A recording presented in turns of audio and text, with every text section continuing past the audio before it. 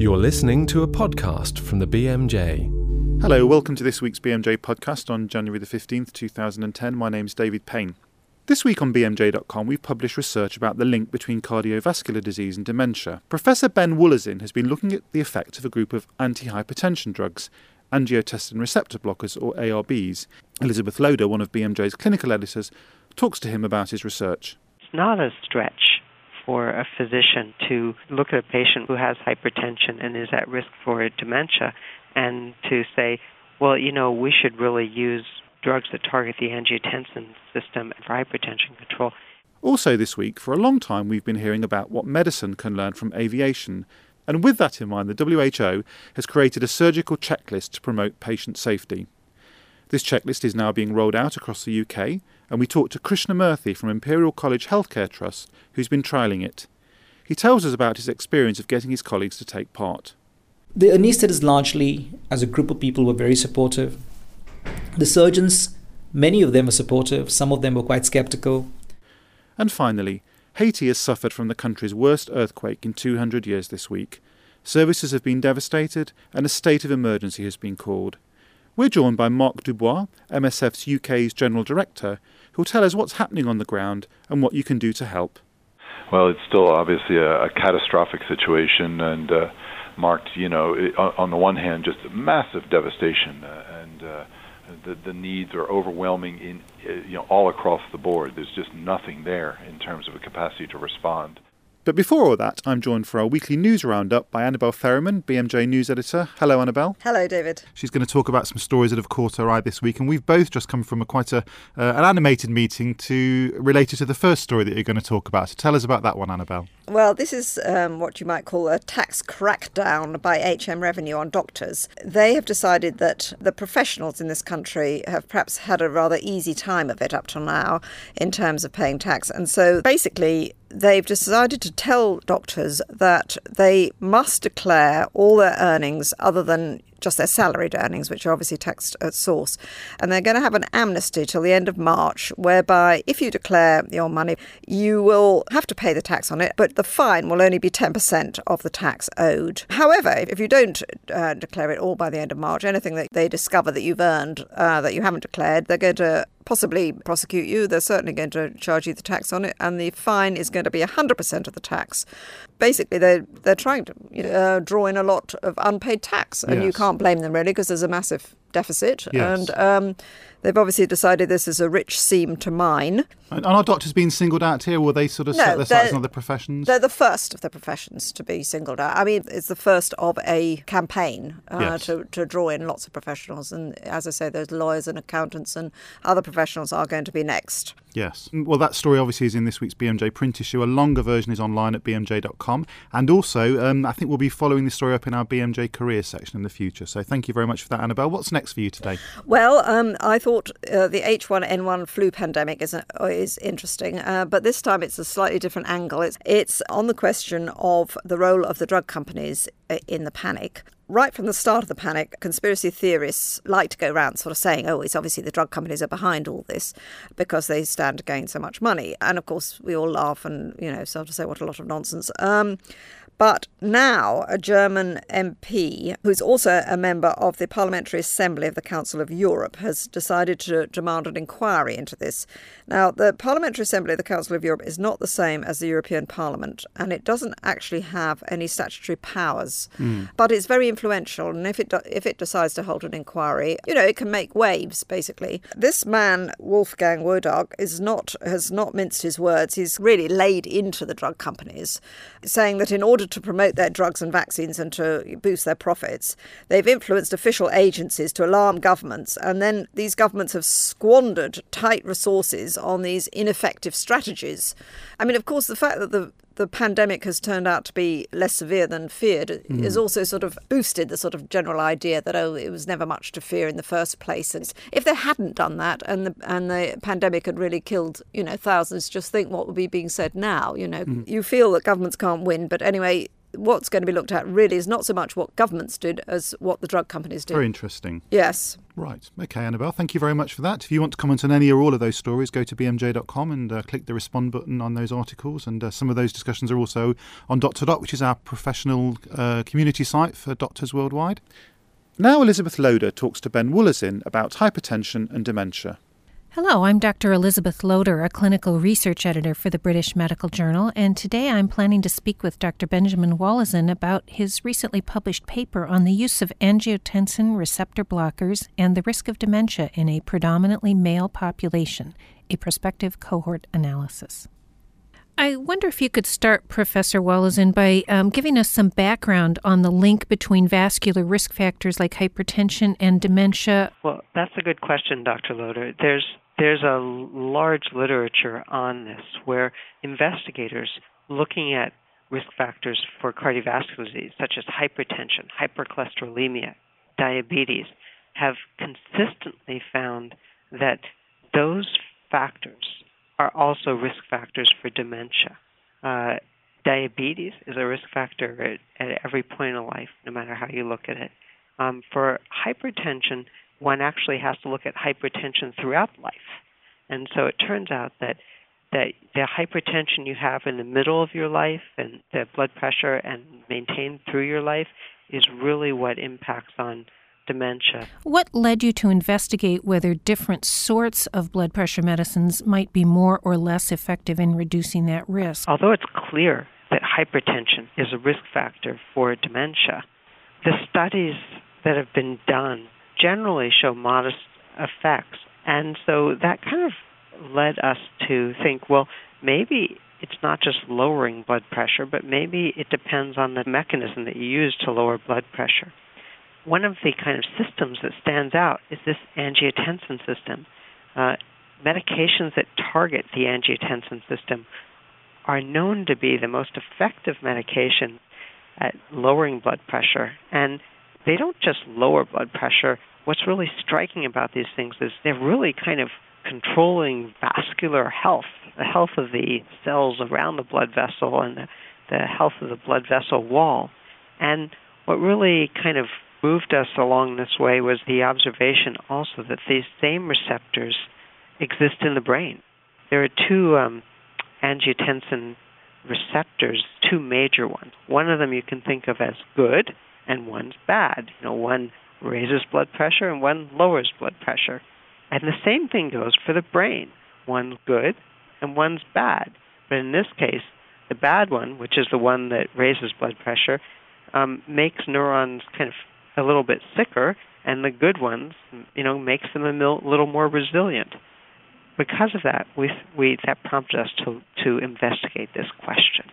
And the results of your study are consistent with that hypothesis. In other words, both the angiotensin receptor blockers and the angiotensin-converting enzyme inhibitors seem to show benefit over a wide array of other blood pressure-lowering agents, but the angiotensin receptor blockers seem to show somewhat more of a benefit. Is that right? Exactly right. The angiotensin receptor blockers show more of a benefit, and where we really see the biggest bang for the buck is when we combine the two together, where we really see striking reductions in the incidence of dementia and also the kind of progression, if you will call it that, the admission to nursing homes.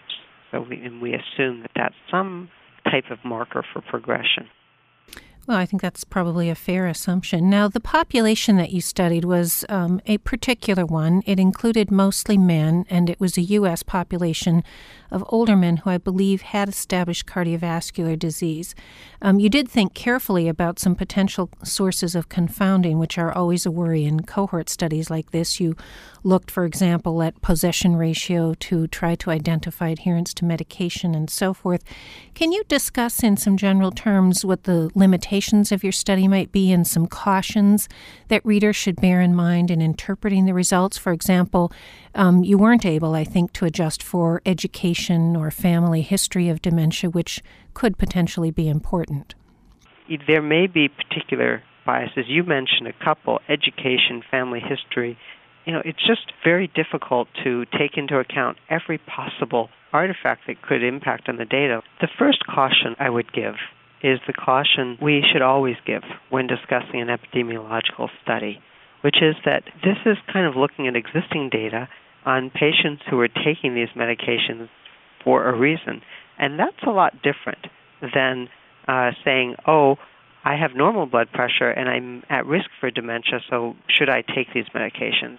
And we don't really know that answer. That can only be answered with a prospective clinical trial. So any study like this, it's meant to be hypothesis generating. It's meant to stimulate movement towards actually testing this medication in a very rigorous, controlled, prospective manner. At the present time, based on the results of this study, what would you say the take-home clinical message is for doctors or other listeners out there? You certainly suggested that your findings are not a reason for someone who has no other need for blood pressure medicine to go out and start taking these medications, but might it be a reason in a patient who has no contraindications to these drugs to choose one over another, or do you think it's too soon to say that? Cardiovascular studies support the value of these medications in treating hypertension. And so it's not a stretch for a physician to look at a patient who has hypertension and is at risk for dementia and to say, we should really use drugs that target the angiotensin system for hypertension control. That's actually what the Institute of Cardiology recommends already for cardiovascular health. I think there are two things that are novel in this study. If you combine angiotensin receptor blockers and ACE inhibitors, you get a better result than either alone. That's not the current standard for hypertension, but it certainly is something that's considered an acceptable treatment option.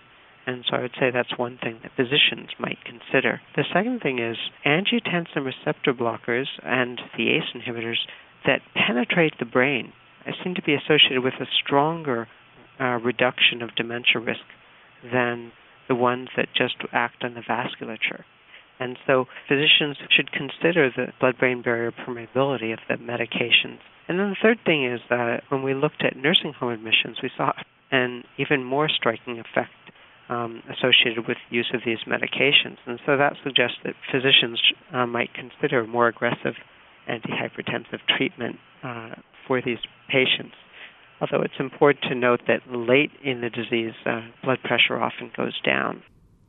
Well, this has been a fascinating conversation. It sounds like, based on your familiarity with the literature, you're quite convinced that the future of hypertension management lies not just in controlling blood pressure, but also judiciously choosing the medication that's used in order to have an effect on subsequent long-term events like dementia. Would that be a fair assessment? Absolutely. In fact, we're following up this study with another study in which we're looking medication by medication to try to determine how that correlates both with incidence of Alzheimer's disease, nursing home admission, and also looking at particular measures of cognitive decline. So yeah, I agree totally. Well, we'll anxiously await those results. Thanks so much for speaking with us and helping to put your research study into perspective for our clinical listeners. And you can read that paper online for free at bmj.com. Now Helen Morant goes to Imperial College Healthcare Trust St Mary's Hospital to find out about WHO surgical checklists. So we've come to the offices of Mr. Krishna Moorthy. Thank you very much for having us here. Can you start by explaining a bit about this checklist? When we first thought about a preoperative checklist, was a checklist that was being used in intensive care units in the state of Michigan in the United States. This was led by an intensive care physician called Peter Pronovost, who developed a checklist to reduce the incidence of central line infections, which were found to be a considerable problem. There were a large number of adverse events related to central lines, and by using this checklist, they were able to reduce the incidence of central line infections. Of course, a lot of people would say it was not the checklist. There was a whole quality improvement program, but the checklist was a fundamental part of that quality improvement program. So there was some evidence that getting people to ensure that they undertake certain steps and processes that are linked to safety is of fundamental importance in ensuring the safety of a patient. Right, okay. So let's talk a bit about your experience in this hospital in implementing it. And I understand you were one of the pilot sites for this checklist. That's right. So, so there was an international pilot study. And for the international pilot study, there was one hospital selected from every WHO health economic area. And our hospital was selected to be the pilot site for the European area. So when we started, we had quite an intense implementation program whereby, Dr. Gawande came down for a couple of days and I was in the operating theatre for the first 2 weeks. And we tried to guide people through the use of the checklist because, it's a bit awkward doing something you've never done before. And as expected, there was a lot of reluctance to use the checklist for a number of reasons.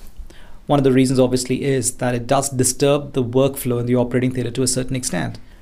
The second reason, obviously, was a bit to do with professional autonomy as well, because some senior clinicians felt that making them do the checklist was making an assumption that what they're doing is not safe. The anaesthetists largely, as a group of people, were very supportive. The surgeons, many of them were supportive. Some of them were quite skeptical. But we tried to bring everyone on board and try to engage with everybody. What recommendations would you give from your experience? One of the things that we've also come to appreciate is that some level of training is absolutely essential. Because something like this has never been done before. There are so many people in the operating theatre. And there's a lot of awkwardness when this starts, and there's a lot of embarrassment. For example, introductions. Something as trivial as that has led to arguments in the operating theatre because some people don't want to do it because they see it as being slightly embarrassing. Also, who leads the checklist? So when we designed the checklist and developed the checklist in Geneva, we all felt that the nursing profession should lead it because here is an opportunity for them to be empowered. And they're the ones who are in the operating theatre every day. Surgical teams are there once a week, but the nurses in the operating theatre are there all the time. So we thought for good reasons that the nurses should lead it. But obviously, just like all human beings, there are some nurses who are outspoken. There are some nurses who are very meek. And I remember there was one particular nurse, and I used to tell her that she should lead the checklist, but she was very reluctant to do that because it was not really her personality. There is always a power distance index in healthcare, which is a reflection of hierarchy.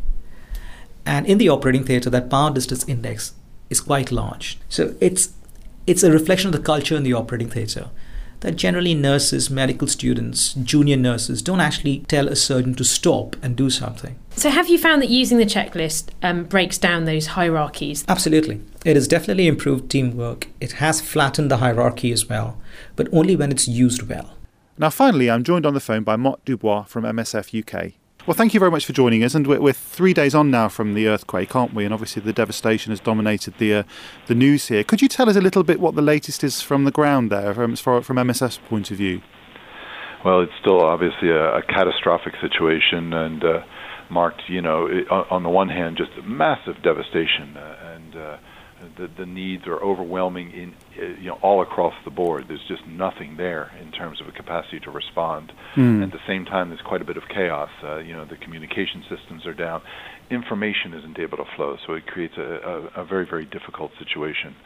Of course, as you can see in the news items, logistics, aid arrives, even when aid can arrive into the airport, how do you get it from the airport, off of planes, to the people who need it?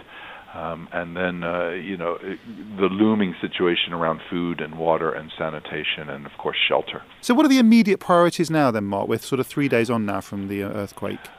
I think for the overall aid community, almost everything is a priority. Where MSF is focusing is on treating those where we've got medical teams on the ground. We have to treat the people who have wounds and burns and broken bones, and you have to do that right now. These are urgent medical conditions. Of course, food, shelter, water, all of those are major concerns. And in particular for MSF, what we need to be able to do is get more teams on the ground and get more equipment on the ground, and that's not been very easy given what happened to the airport and the port and the difficult road conditions. Right. Marc, I do understand you had a presence in Haiti before this devastation, didn't you? Yeah, I think one of the things it's important to understand is that, we're an emergency organization, and we felt that there were certain things about Haiti that were already emergency level conditions. We've been there since 1991. So what we had were three fairly major hospital programs there. One was a maternity program with a lot of specialists and surgical capacity, because there was almost no one in Haiti that would be able to provide, for instance, a cesarean section to poor people. You always had to pay if you wanted to get something, and quite a bit of money. There was also a trauma center and a major health center. And in particular, again, the trauma center is surgery, and the maternity had a surgical capacity. No, that's exactly where Haiti was lacking, and that's exactly what's needed now with all of the injuries due to the earthquake. Right. So we were there. And with some very, very big operations, but unfortunately, we are just as affected. All three of those hospital structures were destroyed or rendered unsafe.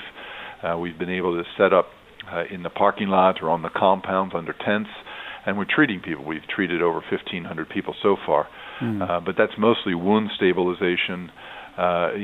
Just addressing the basic needs, but we haven't been able to get surgery going again. Of course, the requirement there for sterility and things like that.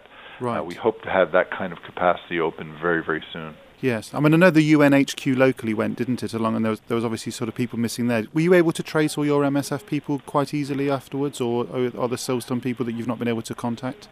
Yeah, it's a fairly terrible situation. We're still not. We still have no sign, really, from a large number of our staff, in particular Haitian staff. All of our international staff are accounted for. Right.